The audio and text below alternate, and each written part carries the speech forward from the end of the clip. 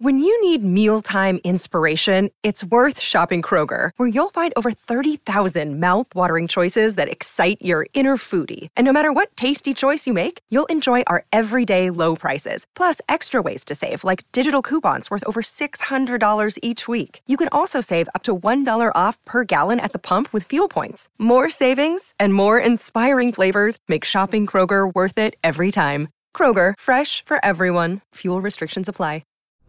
Engel. Deep cuts.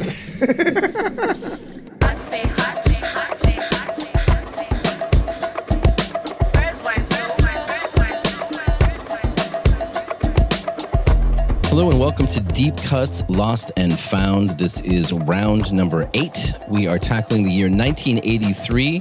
This is the year that this group here, Bill Federko, Derek Brain, Rich Air, Chris Nashawati, and myself, Thomas Golbich, entered high school. So this is the beginning of our high school experience and probably a good example of where we started to really become obsessed with music. Hope you'll enjoy the show. This is Deep Cuts, Lost and Found, round 8.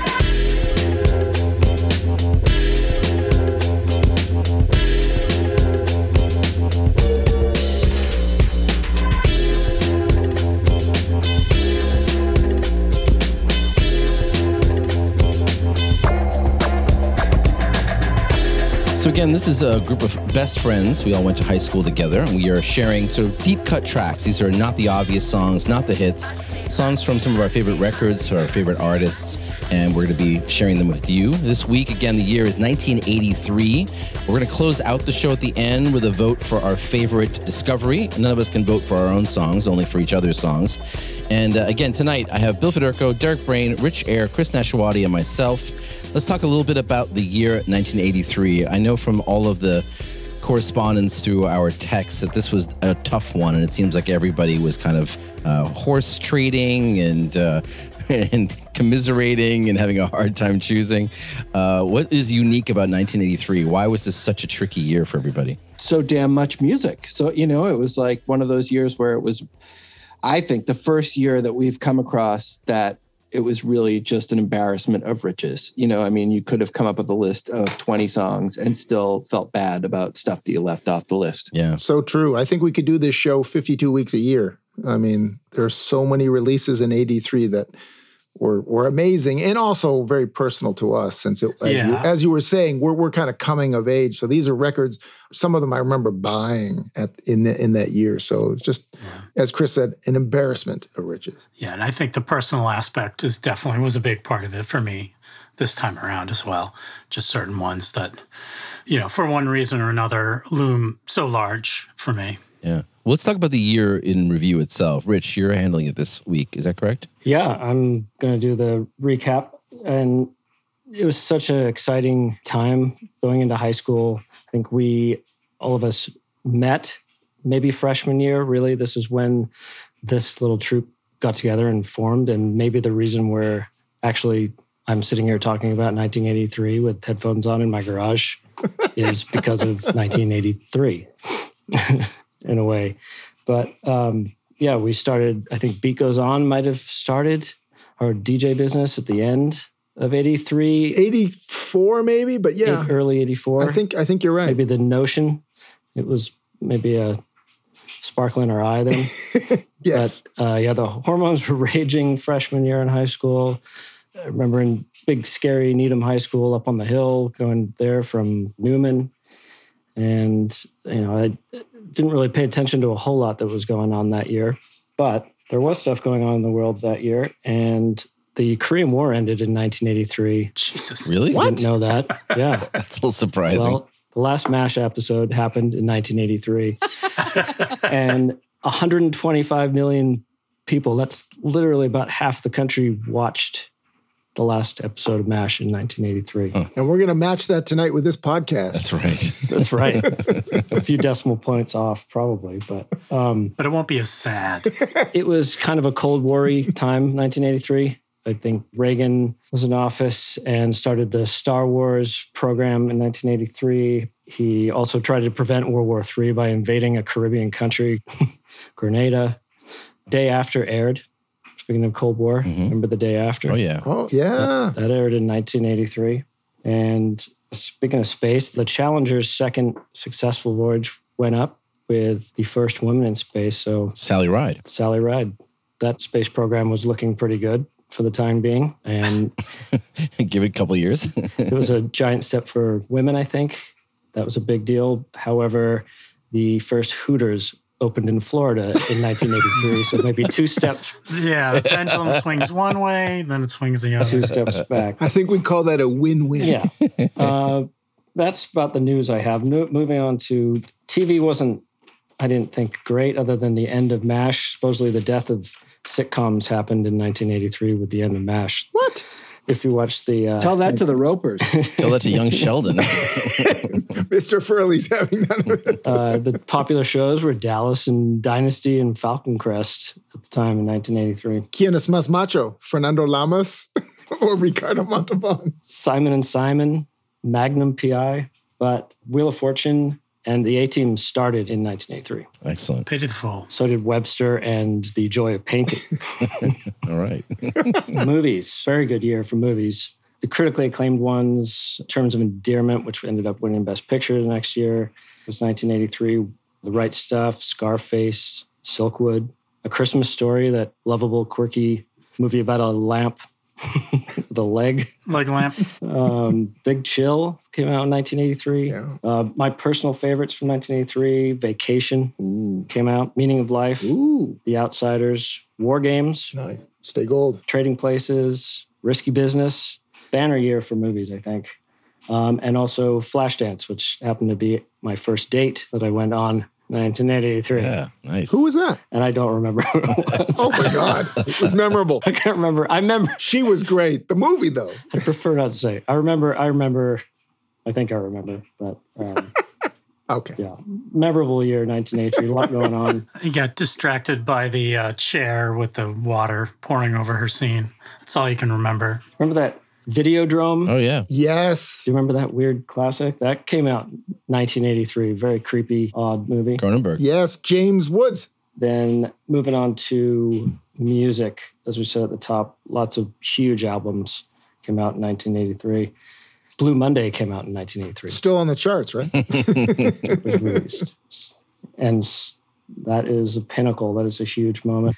Police Synchronicity, U2 War, Tears for Fears, The Hurting, The Fix, Reach the Beach, Talking Heads, Speaking in Tongues. There are just so many.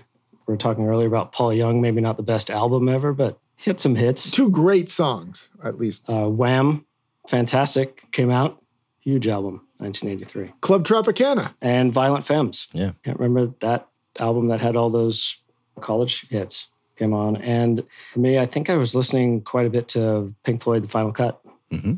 Came out in 1983 as well. I took a trip. Probably were too, Thomas. I was. Yeah, I was a big fan. Loved that album. I think I was just growing out of my Pink Floyd phase. I think that was the cap. Yeah, me too. I think that was the final cut, as it were. It's Let's Dance, too, right? Yep. Yep. Yeah, Let's Dance. Yep. Yeah. I have to say, though, the first concert I ever went to was Roger Waters and the Pros and Cons of Hitchhiking with Eric Clapton guesting on guitar. It was the first show I ever went to. Yeah. Nice. So that was just after. You had that. I remember that T-shirt that you wore. Yep. I think my brother still has it. Sorry, Rich. No, just some other just random fun facts from 1983. Gallon of gas was $1.24. Wow. Stamp was 20 cents. Median income was $21,000 a year. These are all fun facts, remember. Dow Jones was at 1,190 points. Huge. Today it's 34,000 or so. And the population was 234 million in the United States. That's 100 million less. We've gained 100 million souls in however long it's been. Well, not that many souls, but human beings definitely. Generally, 1983 was a very culturally rich year, both personally, I think, and for the country. I think we're kind of getting out of the Cold War and recognizing what bullshit it was. And for us as freshmen in high school, the world never looked brighter. I think it was a pretty exciting time. Agreed. Anyone have anything else to add on? Nope. 83? Did I miss any key movies, albums? Let's get into the deep cuts. Yeah, let's get to it. Chris, you want to? Did I mention that I was class president at Pollard? No. All right. Apparently you just did. Oh, well, if you want me to talk about it. No, I don't. I think we're already running long. I will kick things off with one of the biggest albums of the year that Rich mentioned, Synchronicity. And that was a concert that Bill and I went to at what is now Schaefer Stadium. And it was like a full day concert. And the Fix and Flock of Seagulls opened. And I remember buying a Flock of Seagulls like tour book. Yes. Like a zine, like a Flock of Seagulls zine. I remember that. And I don't know why that's what I chose to buy. I mean, I also bought a police shirt, which I kept for a while, which was sleeveless. Of course. Got to show the guns. Yeah, you got to show off the guns especially when you're 14. But anyway, the song, I'm good. There's a lot of hits on this record, obviously. So you got to dig a little bit deeper to fall into the deep cuts rubric. And so the song I'm going with is a real, in my case, in my opinion, a Stuart Copeland showcase. And it's the song, Oh My God. It's Deep Cuts, Lost and Found, Round 8, 1983 is the year.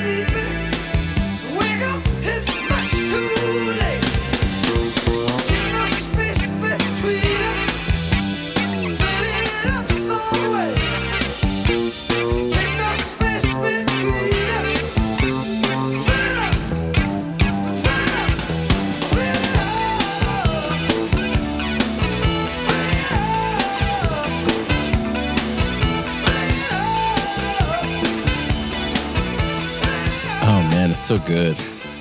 It's really, it's a real. I'm really surprised that this song did not get released as a single. To be honest with you, I mean, I think the big singles from that record were, Every Breath You Take and Synchronicity 2 and King of Pain and Wrapped Around Your Finger. I'm just kind of surprised that this one wasn't in the mix. It seemed like it got edged out. Like if this was in Yada Mandata, I would imagine this would have been included as a single. It was a little funky for the album. I love the fact that they used the sax on this one, and he reuses the line from Every Little Thing She Does Is Magic. It's big enough umbrella, but it's always me that ends up getting wet. He even used that in a Sting song later in his solo career. He loves that line, and it's a great line. He's great so choice. Proud of it that he just keeps using it over and over again.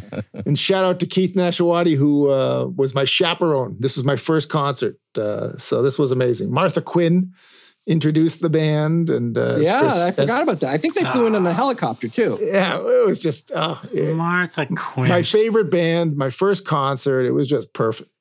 Where was it? Schaefer Stadium, Foxborough Stadium, which later it's now Gillette, but it was just awesome. Flock, Fix, the Police, Couldn't have been better. And I'm such a fan of how that song closes with that little sort of, the sax just kind of fades away, disappears. There's something so nice about the non-fade, just letting it be on its own.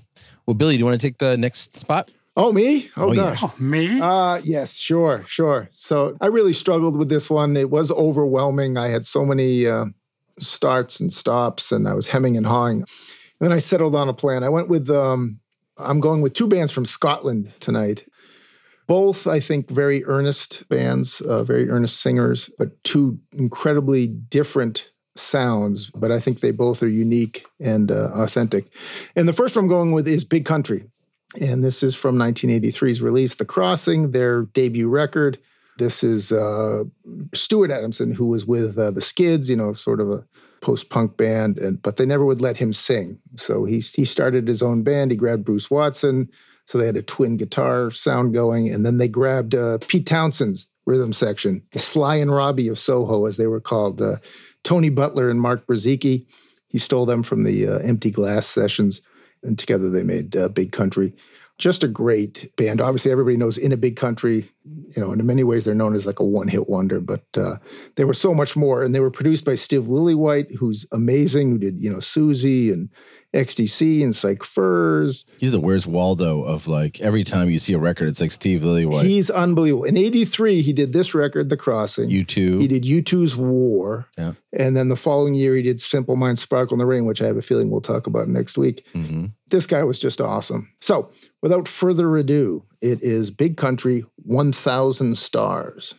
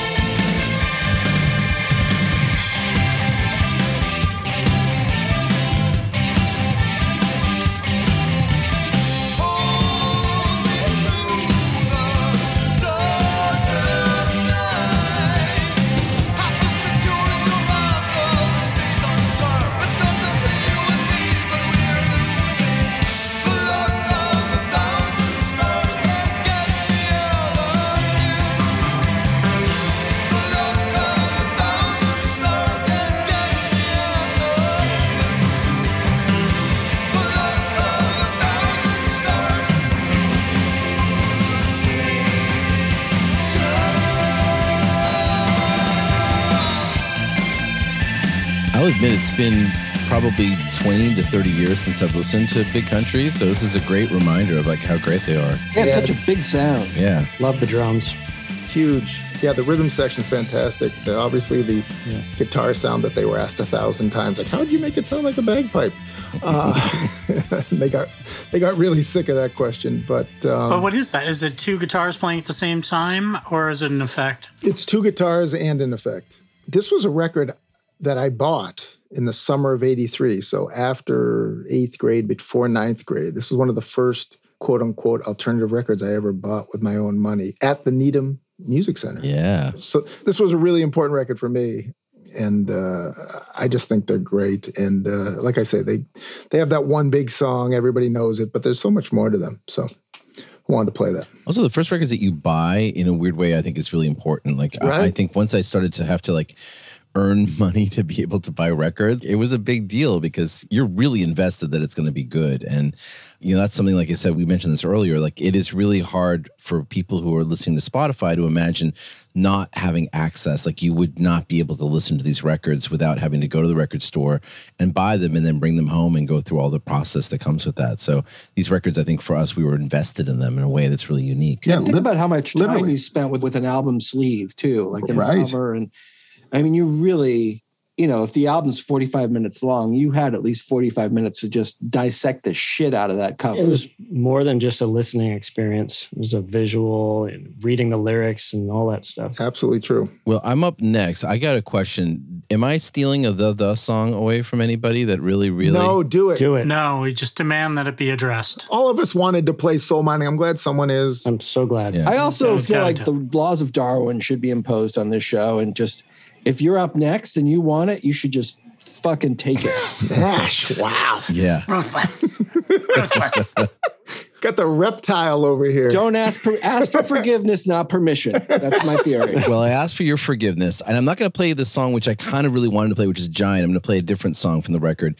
This record, I think, was incredibly important to all of us, and I think we have to give respect for Rich for being able to introduce the band to us. True. One of the things that reminds me when I went back to listen to this record is how important it was to us, because Matt Johnson was 20 years old when he was recording this record, which was in the spring of '82. It got released in '83. And when you think about a 20-year-old writing the lyrics that are on this record, also how incredibly innovative the record is, because it is produced like nothing else. It's almost like a dance record. It's coming from a world that is really unusual and really unique. It was made very much through an Akai that Matt Johnson had bought and basically started using as a sampler. He had started the record by going to New York. He was signed to London Records, or I should say he was signed to Some Bizarre, which was a record label this very unique dude named Steve-O was running. Steve-O convinced London Records to pay to have him go to New York to record Uncertain Smile, which was an early demo with a producer named Mike Thorne. And they put together an incredible song, but it wasn't quite as magical as it could be. So he returned to London, and then CBS Records decided that they wanted to muscle in. So he dropped London Records, moved on to CBS, scrapped all the recordings that he had done, which was essentially 2 demos in New York, and started over again, largely with this Akai sampler, and then work with other people. And one of the nice things about Some Bizarre is a community. There was a lot of interesting bands that were tied to it. Soft Cell was part of Some Bizarre. Psychic TV was part of Some Bizarre. Cabaret Voltaire, Jim Thirlwell, Einstürzen and Neubauten, Test Department. It was a very interesting community of people that were all part of that. And they're pretty experimental. So if we mention those names, they're all pretty experimental bands. And I think Matt Johnson has a very kind of commercial sensibility, but I think he's attracted to more avant-garde music. And this record, to me, captures that. The guest performers on there are kind of amazing. Zeke Manyika is on this record. He was from the band Orange Juice. Thomas Lair is on here. And there's a piano solo by Jules Holland on Uncertain Smile, which is one of the great piano solos of all time. We're not going to play that. That's a hit. Love it. So I'm going to play instead a song which I just want to kind of think about the storytelling of this and about a 20-year-old writing this. The song is called The Twilight Hour. It is Matt Johnson's project. The album is Soul Mining, came out in 1983. This is Deep Cuts, Lost and Found, Round 8. Hope you enjoy it.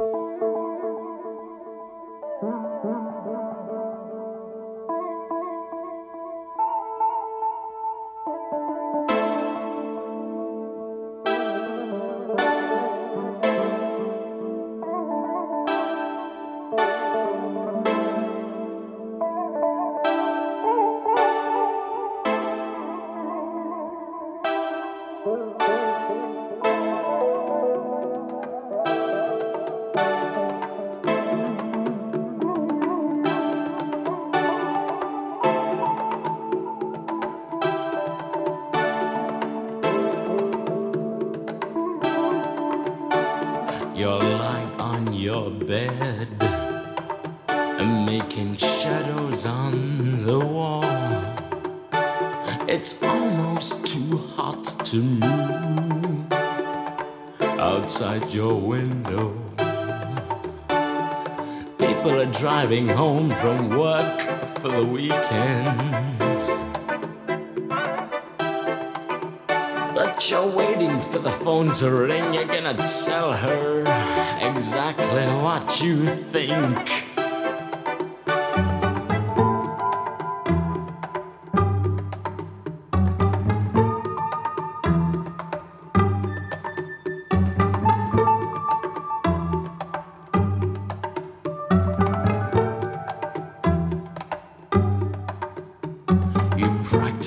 Getting your mouth around the words that explain the way you feel.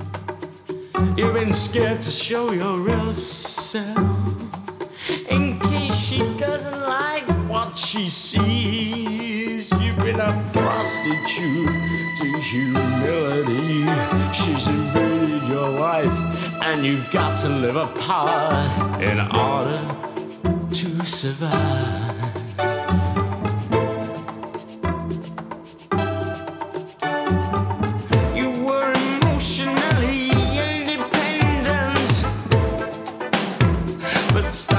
Affection, but now you've been trapped by tenderness and been beaten into submission.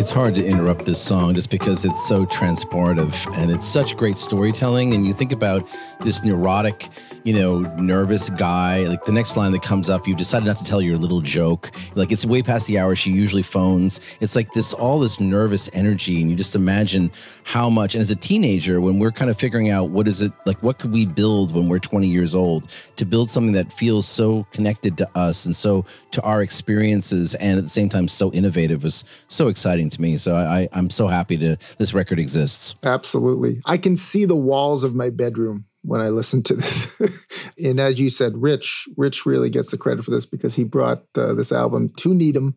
And I know we were all passing around the cassette and recording this record, and just amazing. Really, really amazing. It was also one of those records that for a long time when we would go to used record stores, I sort of felt like I had to buy it even whenever I saw it. You know what I mean? I think I ended up having like 3 or 4 copies of it for no good reason, just because it felt like so precious that... well, there were the versions with Perfect and without. Right. There were the Fela Kuti's wife covers, and then there was the Matt Johnson covers. Right. Does anybody remember the T-shirt I had of the Andy dog? Yeah, of the portrait of him in the bedroom, right? Yeah. Well, I had one with the devil pleasuring himself. Oh, my. That was from Dusk, wasn't it? It was from Infected. Infected, okay, yeah. My mom was not a fan of the devil ejaculating on my T-shirt. Demon seed all over your T-shirt? Let's just say. I can't imagine why she wouldn't like that. Yeah, that wasn't very popular in my house.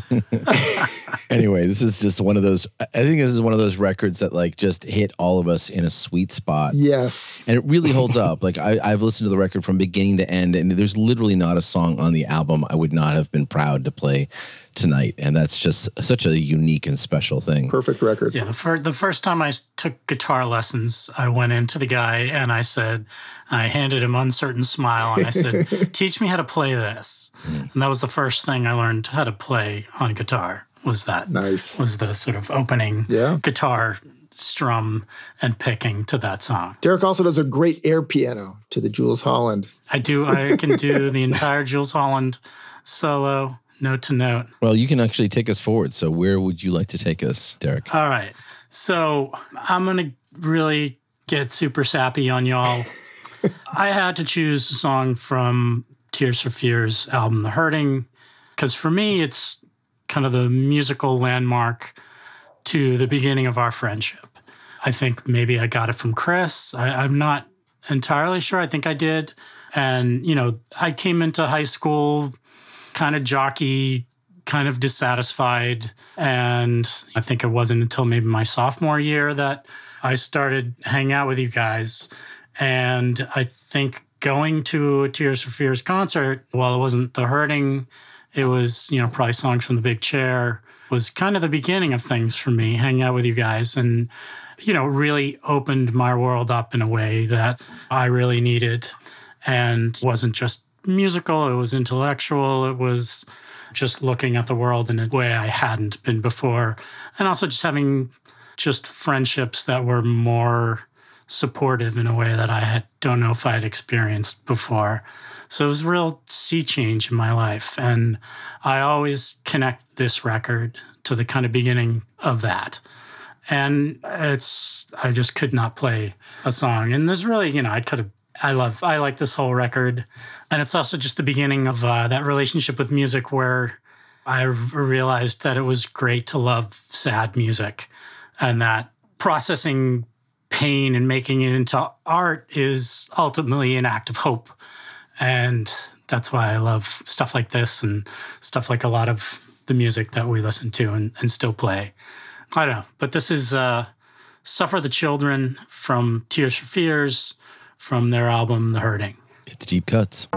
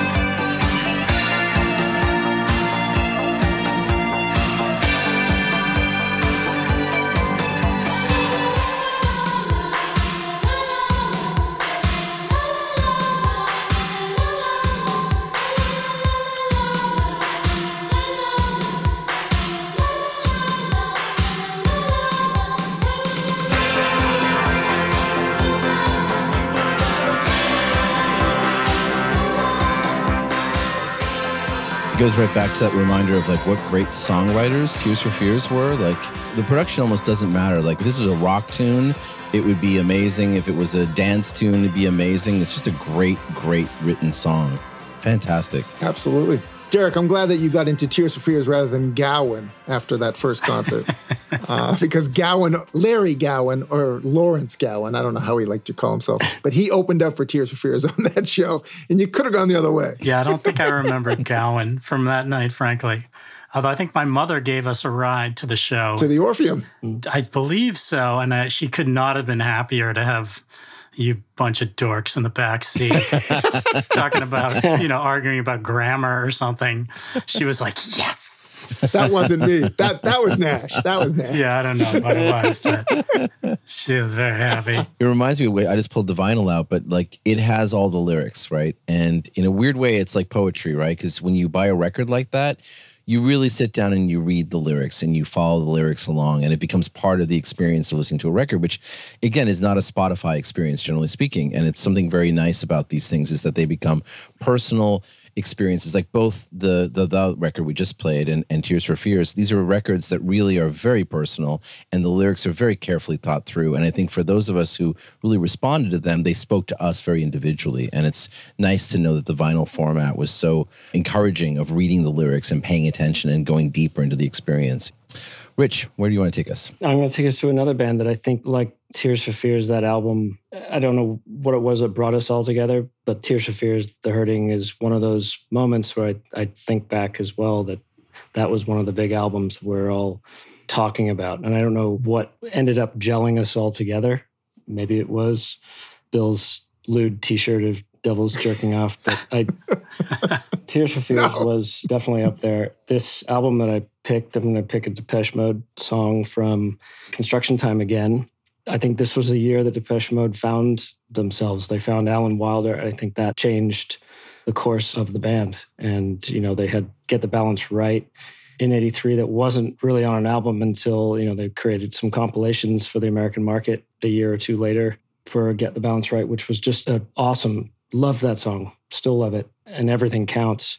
Those are similar to The Hurting. Those are kind of the songs that I think about in freshman year of high school, 83, 84. But yeah, I'm not going to drag on too long, but I think this song was pretty easy pick for me after I'm glad that The got picked, but this was a very easy pick for me. This is, Alan Wilder actually wrote this song. He wrote 2 songs on this album, and taking Depeche in a new, more successful direction, I think, after Speak and Spell and, was it Silent Frame? Broken Frame. Broken Frame, sorry. Yeah, anyway, this is 2 Minute Warning, Depeche Mode. It's deep cuts.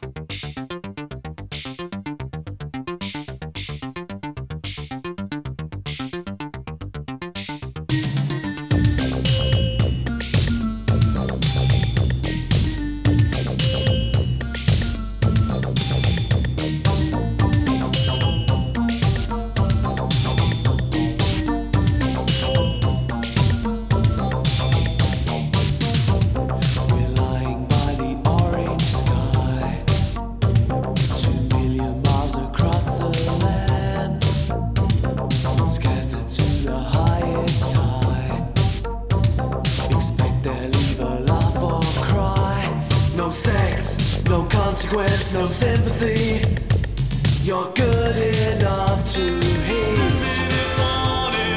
2 minutes later, when time has come, my days are numbered. 2 minutes later, when time has come, my days are numbered.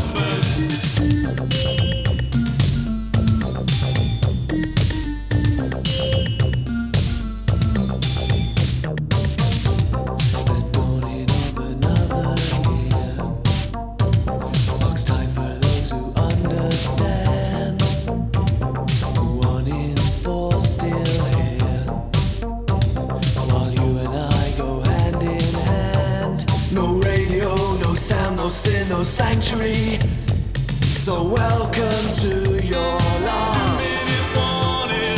2 minutes later, when time has come, my days are numbered.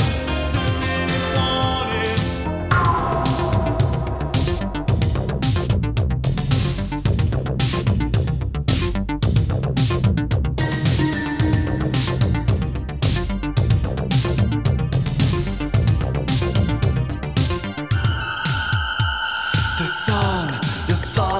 The the cemetery. So welcome to your life. 2 minutes later, when time has come, my days are numbered. 2 minutes later, when time has come, my days are numbered. 2 minutes later, when time has come, my days are numbered. I think one of the things that's so important about Depeche Mode for us is that where we talked about punk when we were doing 1977 and about how like that was music that spoke to everybody who was like responding to the bloated world of, I guess it would be like rock back in those days. And that just felt like it was lean and mean and honest and it had integrity. I feel like in a way, synth pop did that for us. It was like our music. This was not what was popular really. And the more avant-garde it sounded, and Depeche Mode sounded avant-garde when they came out. If you think about it, like, you know, if you knew Kraftwerk, you could say maybe they're a little bit more pop than Kraftwerk, but they're not far off from it.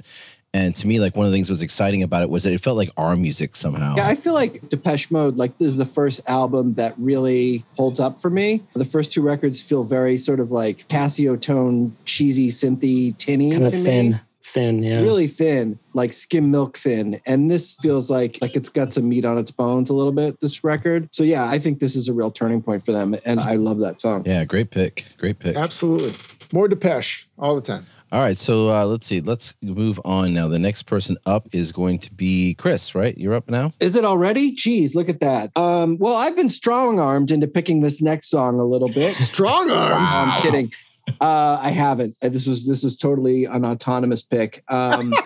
So this is from Script to the Bridge, Chameleons, which is their debut album, actually. Yes. It's interesting. When I was reading about it a little bit, there was one British music critic who heard this album and in his review wrote that it sounded like a greatest hits album. And it really does. That's a weird thing to say about a band's first album, but it is really that stacked wall to wall with just really memorable songs. So there are a lot of songs I could have played off this record, but the one that I chose is Monkeyland. So, Thomas, take it away. It's Deep Cuts, Lost and Found, round 8, 1983 is the year.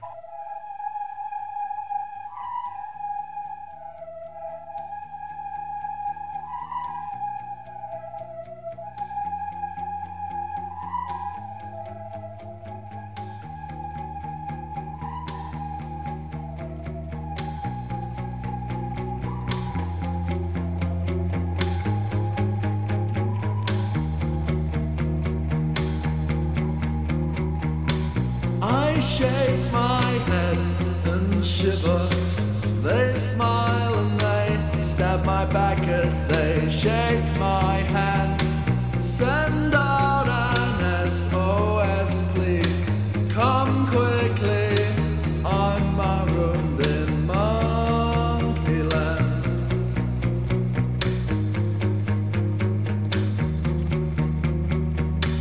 Is there anyone there who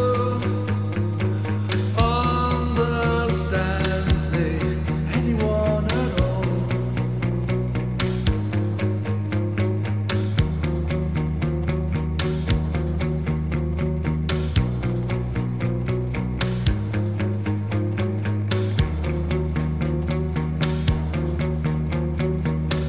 I'm idly staring at the sky. Did anybody hear me sigh?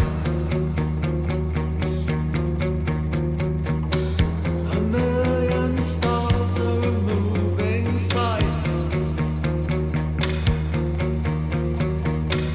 To all you out there hearing me tonight, it's just a trick of the light.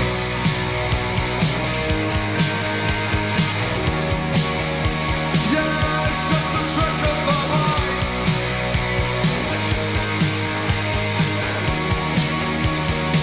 I have to know what is real and what is illusion. How does it feel beyond this confusion? Is there anyone there?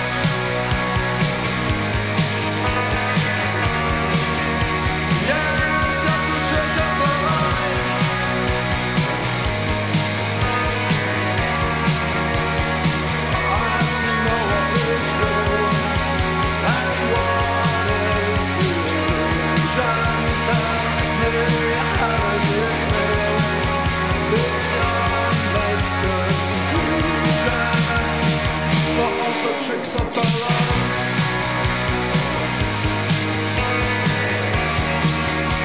Yeah, for all the tricks of the light out there tonight, tonight. I have to know what is real and what is illusion. How does it feel beyond this conclusion? Is there anyone there? Let's talk about what makes this band so unbelievably special. Because I think we mentioned the as a band that we all responded to very powerfully. I think the Chameleons, and again, probably all these bands in some way, but I think that this was also a band that really hit us uniquely. I didn't know many other people that loved the Chameleons like we did. As a hive mind, I think, to this band. Unless I'm wrong, have they held up? Do other people know about them? Like, do you feel like your friends that from college and your friends now know this band? There's some people. I mean, yeah, some of my friends from my undergrad days were huge Chameleons fans, but they were sensitive souls like we were as well.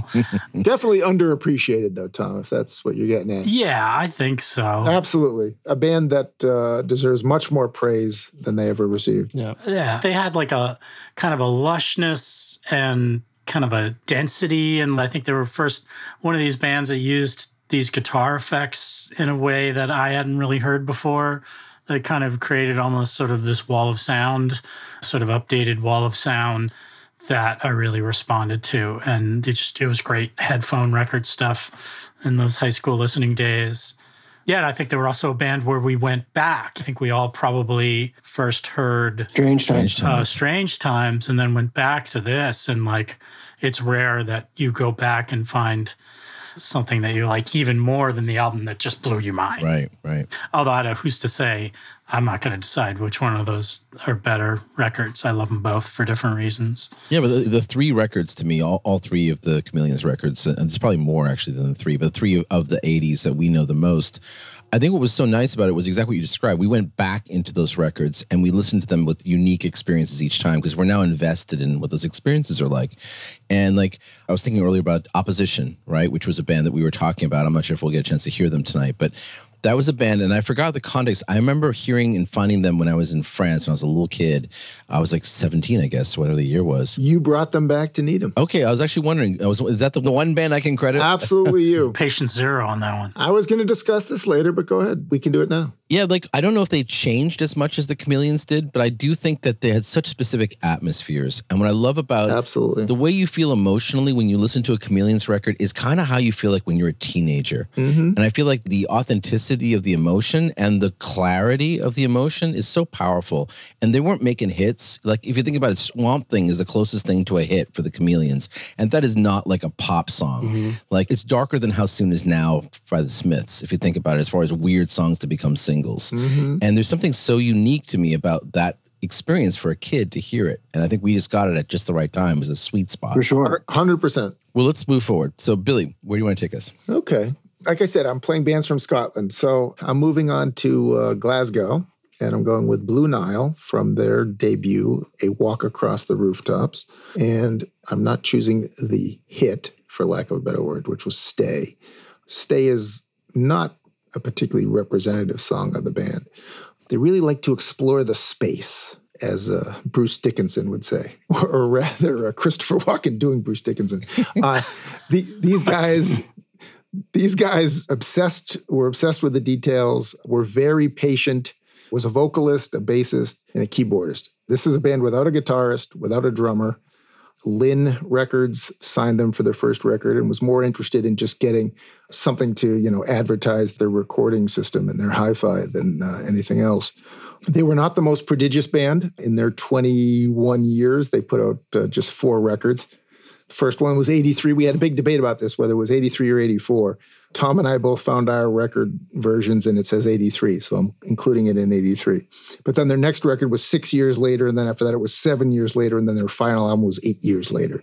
Paul Buchanan famously said, "Wouldn't you say there's a strong case for putting out less material, not more?" I think he's right. These guys definitely prove the adage, less is more. This is Rags to Riches, and I just think there's an emotional warmth to this song. And Paul Buchanan is just an incredible vocalist. He's so genuine and sincere. So this is Rags to Riches, the Blue Nile.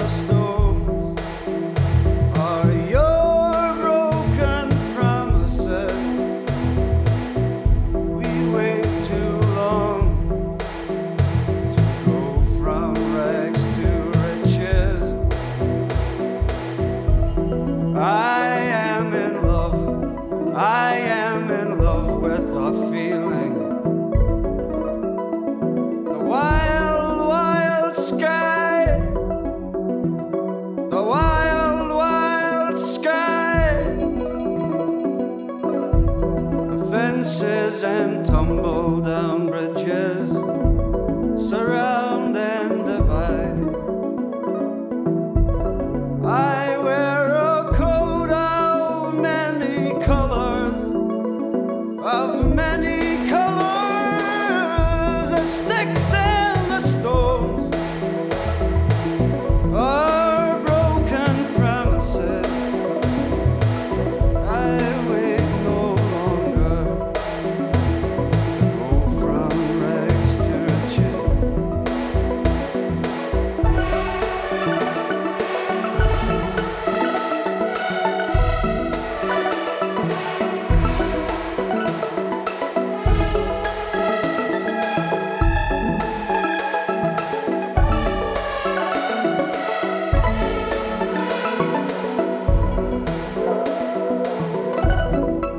People are leaving the squalor and leaving the houses on fire and starting out. We find a waiting country, the sticks and the stones are your broken promises. I wait no longer. I'll go from rags to riches. From rags to riches. I go from rags to riches. Go from rags to riches. From rags to riches.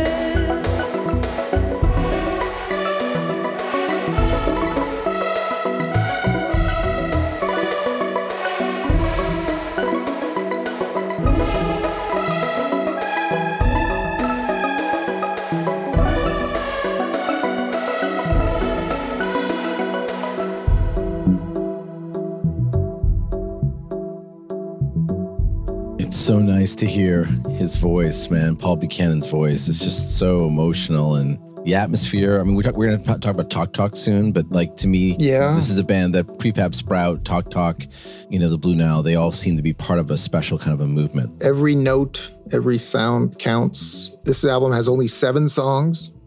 It's the opposite of what we were talking about with 77, where some bands were putting out 2 albums a year. These guys were the polar opposite of that. And when it's this good, fine. Take the time. If you can bring this sort of emotional impact, 7 songs is fine. Yeah. Yeah, especially when one of them's Tinseltown in the Rain.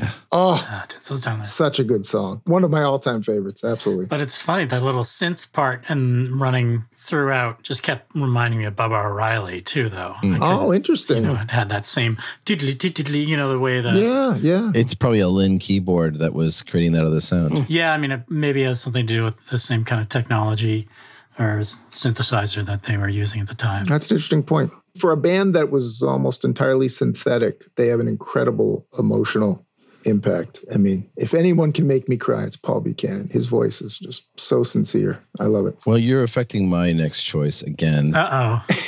I didn't mean to do that. You going to bring us down, Tom? I keep doing this. No, well, maybe. Or are you going to perk us back up? I don't know if I'm going to perk you back up, but let's see. How does this affect your choice? In what way? Well, I feel like Where were you going to go? I was going to go with some Tom Waits. Uh-huh. Because, Swordfish Trombone came out in 1983. Yeah. And that record was, for me, like a bomb going off in my head where, like, okay. I think I got to do that, actually, because no offense to the other one. So what was it you were thinking of or changing to? I was going to play Ryuki Sakamoto's Father Christmas from Merry Christmas, Mr. Lawrence, which is a soundtrack album. Yep. And was, I think, my introduction to marijuana, because I know I smoked a lot of, the first time I ever smoked weed, I basically, and Derek, I think you were the one that did this for me. Thank you very much. Wait a second. There's a statute of limitations here. Maybe his mom's not so happy about giving that ride anymore. Yeah, no. I listened to Merry Christmas, Mr. Lawrence over and over again, and it was my writing record. It was the record that I used to write to, and I felt like I was becoming and evolving as a person who liked to write, which means I'm going to actually play it. So this is Father Christmas. Wow, you've really gone back and forth. I know, I really have. It happened in real time, ladies and gentlemen. I know, and they're both so good, so it's really kind of hard. I'm going to go back and play David Sylvian. I can hear the cogs turning, there's smoke coming out of his ears. Literally, Derek. Thank you for that. Yeah. All right, so it's Deep Cuts Lost and Found, round 8. Swordfish Trombone is the record. Swordfish Trombone is the song. Wait, you just said you were going to go with Father Christmas. Challenge! Do you even know which song you're playing? I shifted it up. No, I have absolutely no idea. Let's just hope it goes well. Do you want to take a moment? I might have to. It's Tom Waits. It's Swordfish Trombones. It's Deep Cuts Lost and Found, round 8, 1983. I hope you like it.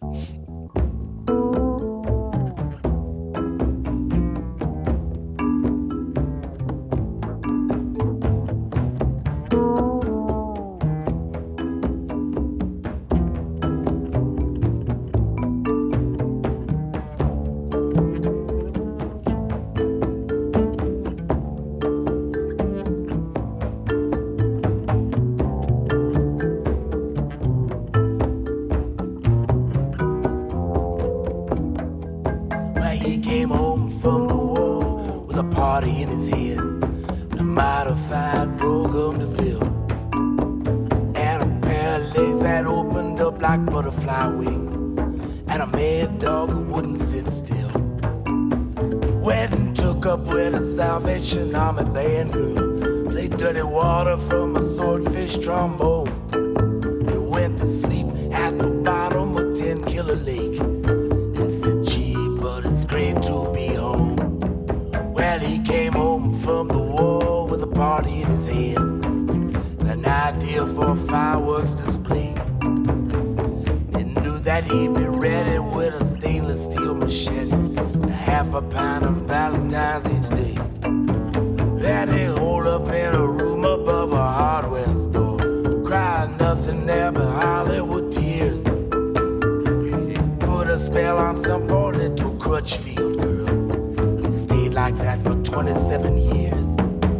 He packed up all his expectations. He lit out for California, a fly swatter banjo on his knee, with Lucky Tiger in his angel hair, Ben's a dream for getting there. Found him in a eucalyptus tree. Lieutenant got him a canary bird and skanked her head with every word. Chesterfield and moonbeams in a song. He got 20 years for loving her from some Oklahoma governor. Said everything this doughboy does is wrong. Now some say he's doing the obituary mambo.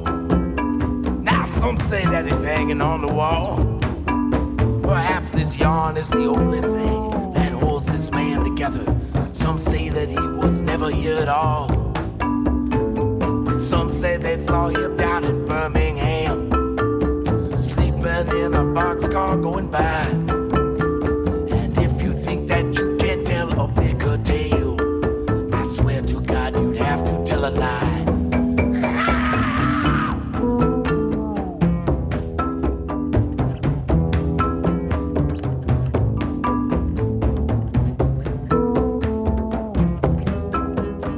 I just listened to this record over and over and over and over again. And it was the opposite in many ways of the other stuff that we're listening to, because this was like, it's marimba and it's like weird instruments. It's Tom Waits and it's just very unique. His first album he produced himself, which I think is interesting, after doing 7 records before this one. And he used really unique instruments on it. He's got really interesting players. He had just met his future wife, Kathleen Brennan, who I think really helped him change the way he approached music. He had just done music in a film that he sort of starred in, One from the Heart, for a Francis Ford Coppola film. And he met a script analyst on that film, and that was his wife, Kathleen Brennan. And she made him look at his music differently. And he suddenly started pursuing people like Harry Partch, who was a really interesting modern classical composer, and followed that work. And that's really abstract and interesting and organic. And he was following like circus themes and all sorts of cool stuff. And I feel like Tom Waits really evolved as an artist with this record. It came out in 1983. And I just really love it. I hope you guys liked it too. It's funny that you said that about his wife and her influence on his music. 'Cause I was just thinking, like, at that particular song, it's so cinematic. It creates such many visual images in my head as I listen to it. It creates such a specific mood and so many pictures. It's kind of interesting that whether he was thinking about film and images in a different way when he was writing this. Yeah, I feel like there's a line that heard it for the first time in a while. He got 20 years for loving her from some Oklahoma governor. And it's just like he tells these stories. They're so beautiful and succinct and gorgeous. And the instrumentation is like raw and simple and it's eccentric and it's weird. And I don't know. It's like when you're a kid and you feel like you want to hear something different and you hear something like this, you're like, oh, I get something new to follow. Yeah, what is an obituary mambo? I don't know, but I like it. This is not a young man's record, though. This is very mature for you, Tommy. I don't know. I think it was like there's certain, like, I think The Fall was another one of those bands that hit me and knocked me to the side. And I didn't even know what to make of them, but I felt like I just like the way they do poetry, you know? Oh, it's a great choice. It's nice. And I think also we were talking about writing, and like one of the things that was so nice was like I was really enjoying writing. Like, Chris, you're a professional writer. I think I dreamed to be a professional writer at this point in my life. And I feel like these were the records that made me feel a sense of confidence about where you can take it and what you can do with it, and do it with music that you love. And it's such a special album. Let's move forward. Derek, where do you want to take us? So before Al Jorgensen looked like an extra from Mad Max Fury Road on a lunch break. Oh, well done. Thank you. Been workshopping that one a week. I've been trying it out at the clubs. He made like a very funky, a very synth poppy, very pretty record called With Sympathy. It's almost, for me, there's almost a disconnect between what Ministry became and this record. It just seems to sort of stand alone in their repertoire. I remember seeing them years and years later at the now disappeared Channel nightclub in Boston. There was a chain link fence like across the entire front of the stage because they had such this sense of menace and portent. It was unclear whether this fence was to protect them from us or us from them. and having gone through that show, I'm still not sure which it was. I believe the lyrics to So What begin with die, die, die. Yeah. With, exclamation marks. But, this is such a funky, kind of silly record and sometimes. But I remember this record well, and I still pull it out every once in a while, and I love it. It's great. And I don't know, I mean, for certain Ministry fans in the 80s, what have you, this is not a super deep cut, but I don't know. This is the song Effigy, in parentheses, I'm Nada, from Ministry, from their album With Sympathy. It's deep cuts.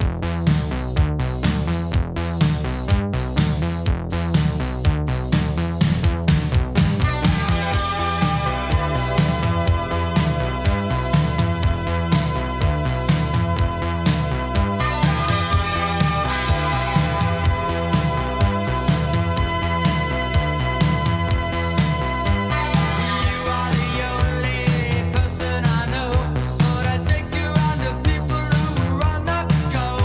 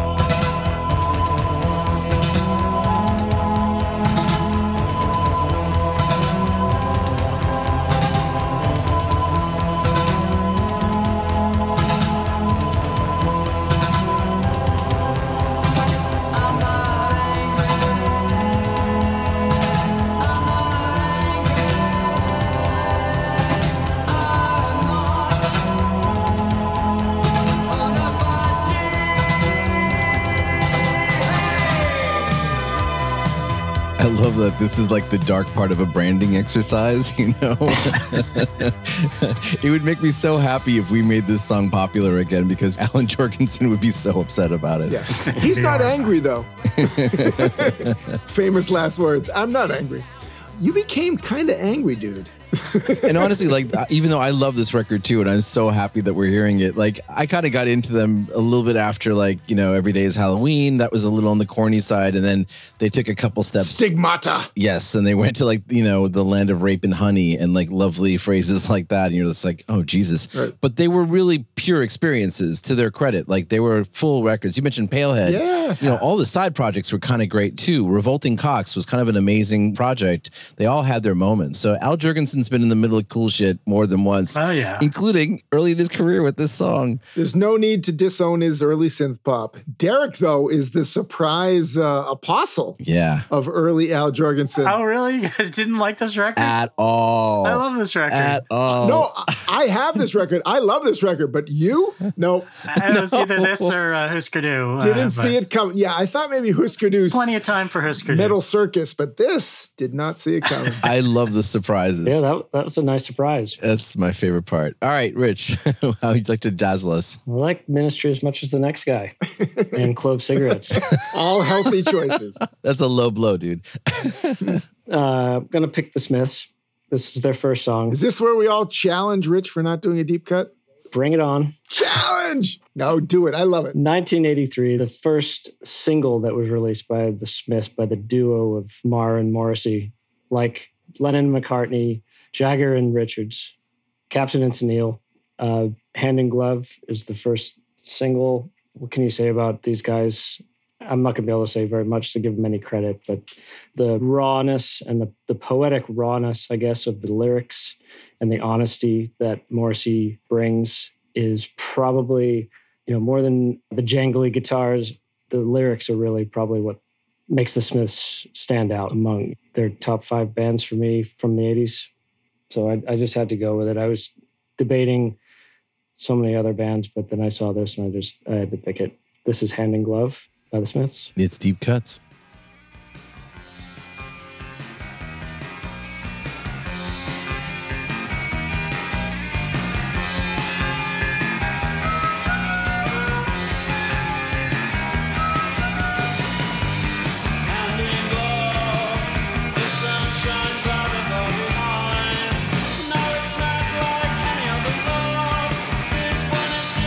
Because it's so. And in love.